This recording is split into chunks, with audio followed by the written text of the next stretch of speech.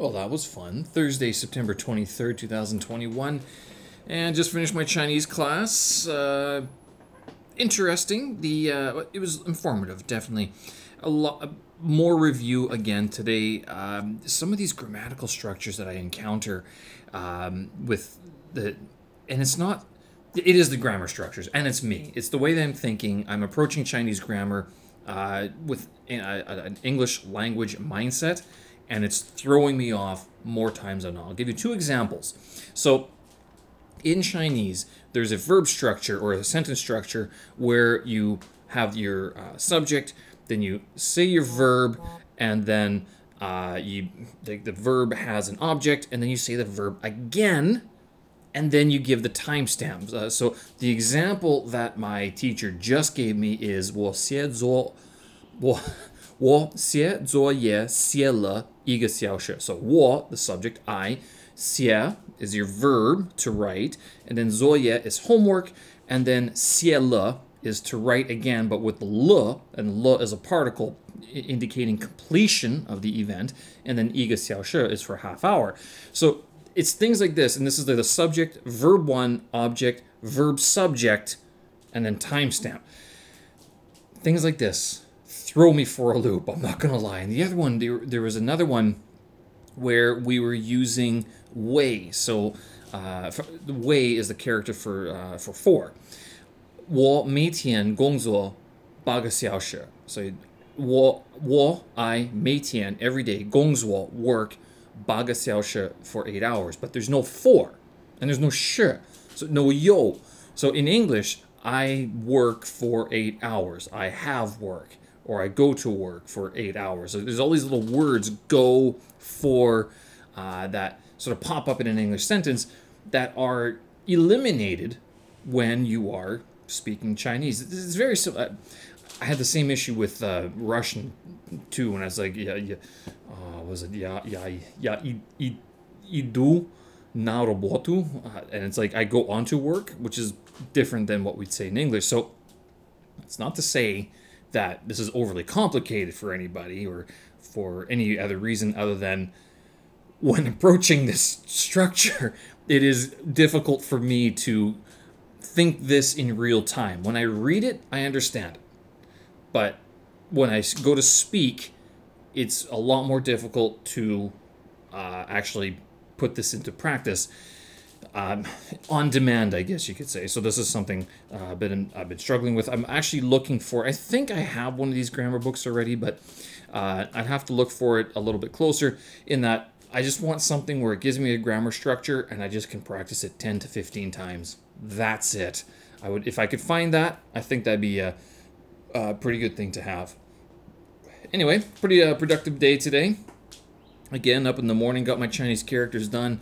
I'm not gonna lie, not feeling altogether motivated sometimes, but I figure if I can get up, have my coffee very quickly, and then get out for my walk and then do those characters. Like, it's 30 minutes of just constant vocabulary every day. It's a lot. But that being said, in going through last week's class notes, I'm looking at some of these, the words that she was writing down. I'm going, I recognize these words because I've gone through them already in the HSK 5 word list. So it is picking up. And again, today I watched another movie and I'm seeing some more, vocabulary pop up again. So it is paying off. Reading has gotten a little bit easier. And I am slowly getting towards the end of this comic book that I'm reading, which was actually kind of funny because the chapter that I'm on today, or the little short story that I'm on, it deals with the different types of Chinese zongzi and jiaozi and youtiao. So these are all different. Zongzi are your you eat them at Dragon Boat Festival, Dragon Boat Holiday. Those are your rice cakes, rice triangles. How do you translate? Rice dumplings, basically. Jiaozi are your Chinese dumplings, and then youtiao are these are like donuts, except they're not round; they're long. Fried dough, basically, and always served. And this it was interesting because And the reason why this stuck out was because the Youtiao come into the story. These animated Youtiao are talking about how the northern people and the southern people eat these things, and one of them says, "Well, yeah, we dip them into doujiang, into the soybean milk." And the other guy's like, "What? You don't dip Youtiao? How dare you?" But I dip my Youtiao into the soybean milk. It's just easier to eat that way. Same with the spices. Like I'll use the same jiaozi sauce for my youtiao, which some people look at me and go, "I don't. That's bizarre. Why do foreigners do that?" Sort of thing. Anyway, it's an interesting chapter. The word I learned today was jan, to dip, jiang. So you dip something into sauce. There, at least it picked up something, right?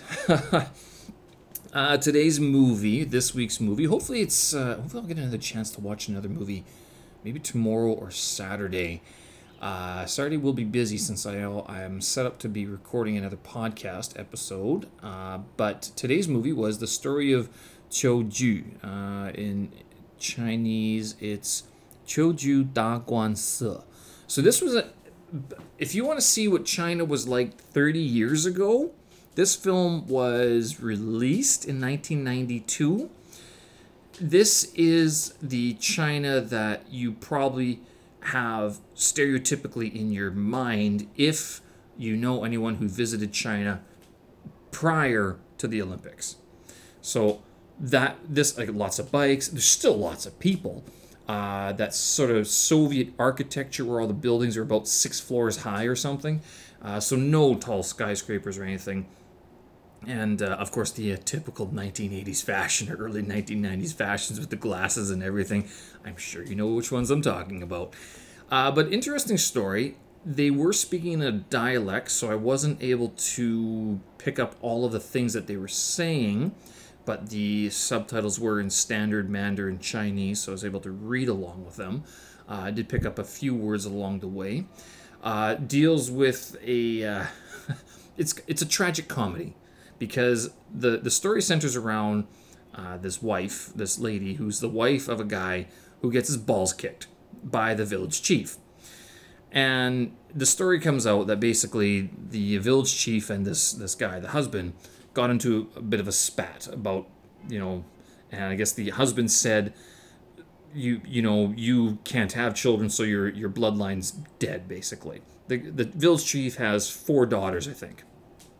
And so this guy says something about it, so the village chief kicks him in the balls, which, if you're going to mouth off about someone's family, I guess you sort of are playing a dangerous game. But the main character, this lady, she's pregnant with their first child, and she's very concerned that they won't be able to have any more children after, because this guy's balls are hurting pretty bad.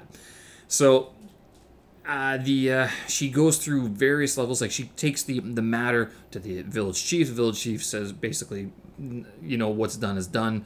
He said some things to me that I didn't like, so what's fair is fair. She takes it up a notch. So she goes through all these different levels of government bureaucracy, and it's comical that she's very persistent, and that these officials are like, wow, this peasant lady, because she's like, this is like basically pick smallest village possible. She's from there. She makes the journey to the city. She makes the city to the journey to the village, and all these different government offices to make complaints about how justice is being served. All she wants is an apology and an explanation about why he did it, which it doesn't really make sense, because he does give her an explanation. Like, the explanation does come out sort of throughout the story, but she doesn't accept that as the true reason. And all the while, she's believing that these government officials are sort of binding together, that they got each other's backs, and that they're not giving full justice to what she believes should be the case. Though he offers her money to compensate for the hospital wages, the hospital fee, and the lost wages. And even the husband's like, just drop it already. I mean, let's move on. You're going to make us that family that no one likes, because, you can't let this go. I mean, the husband and the village chief smooth things over, but she never really accepts the judgment. So yes, it's interesting, and it's interesting not least because of the story, but because of the snapshots of China throughout the film. I mean, she literally it's a picture of what the village life is like. Literally, the houses, or are they houses? Farmsteads, blocks that are in the country that have like chickens and pigs and cows walking around all over the place. And their main crop, their family grew red chili peppers, and so they took those to the city and they would sell them off as they needed to pay for whatever they had to. One of the funniest scenes of it is actually when she goes to one of the smaller townships and to make a complaint, and she has to go outside to get a complaint letter. And basically what it is that this guy sits at a desk writing letters of complaint for whoever wants to go to the police station, and like a persuasive writer basically. And he's like, well, how bad do you want it? Do you want him to like get shot, or do you just want him to have a way of backing down? And he explains that, well, whenever I write a letter about people getting, a very harshly worded letter, yeah, 4 of them have been shot, 2 of them have been given life sentences. If I have a method if I leave a method for them to back down, then 23 out of however many it was got what they wanted, sort of thing. So it's kind of funny to see that this sort of business was in operation in one of the townships, and I wonder if it still exists. It probably does, to tell you the truth. So yeah, it was a good movie. Only an hour and a half, 85 minutes. The lead lady there, her name's Gong Li. I looked this up, and she's actually been in quite a few movies that have popped up in the West as well, like Memoirs of a Geisha, and there's an Miami Vice was another one, but she had plays some part roles and things like that. So yeah, she's from Shenyang, which is northeast China. But she's and also Red Sorghum. Red Sorghum is a famous book that was written by Mo Yan, and it's been made into a movie, and she's in that movie as one of the lead actresses. So yeah, it was good. 85 minutes, 90 minutes. Didn't take me too long to get through, which was nice, and it was entertaining enough. It wasn't one of these artistic classic movies that are kind of drag on. It was actually kind of interesting to see how life was back 30 years ago, and the persistence that this lady has in seeking what she believes to be true justice. And then after that, I did get some Python done, not as much. Completed the rest of day 8's studies, and that was the Hangman game. It got me thinking actually about building a version of Hangman that's for Chinese characters, which would be really helpful if I was just starting Chinese studies, but now that I'm 6 years into it, I wonder if it would be as useful. I'd still use it. Might be interesting to have a Chinese version or a Chinese character version of Hangman in which you have to guess the stroke of the character, and if you get it wrong, then a little piece of the Hangman structure gets drawn. I haven't looked if there's anything like that, and I was kind of wondering how I'd be able to program such a thing. There's got to be a way. You just use the Hangman structure and then you add Chinese characters to it, but the complication would be like, how do you draw it? Would you have to animate it, or would you how could it be text-based rather than graphic-based, if you get my meaning? So text-based, you can do it in a text editor, like pick a letter and then the letter shows up, right? But with a Chinese character, how do you represent the characters as it's being drawn out in totality in a text editor? That I don't know how it would be done. So that it's a little challenge I've set for myself. If I can do it, great. If not, I'm not really focusing on too much just yet. And then I also started day 9. That one's going to deal a lot more with dictionaries and nested dictionaries and things like that. So probably I'll get some more of it done tonight and then finish that up tomorrow. Other than that, it's a rest day from the workouts. Tomorrow back at it. Again, I'm going to hit some more of the Chinese and the Python this weekend. We do have hopefully another, not hopefully, I'm setting up the Zoom meeting right now basically for the podcast. So that should be recorded and then posted within the week or so. If you haven't had a chance, you can also head over to my website, stevensersky.com. I have put all of the short little blog posts I make of these audio blogs on my website. So it's under the audio blog page on my website.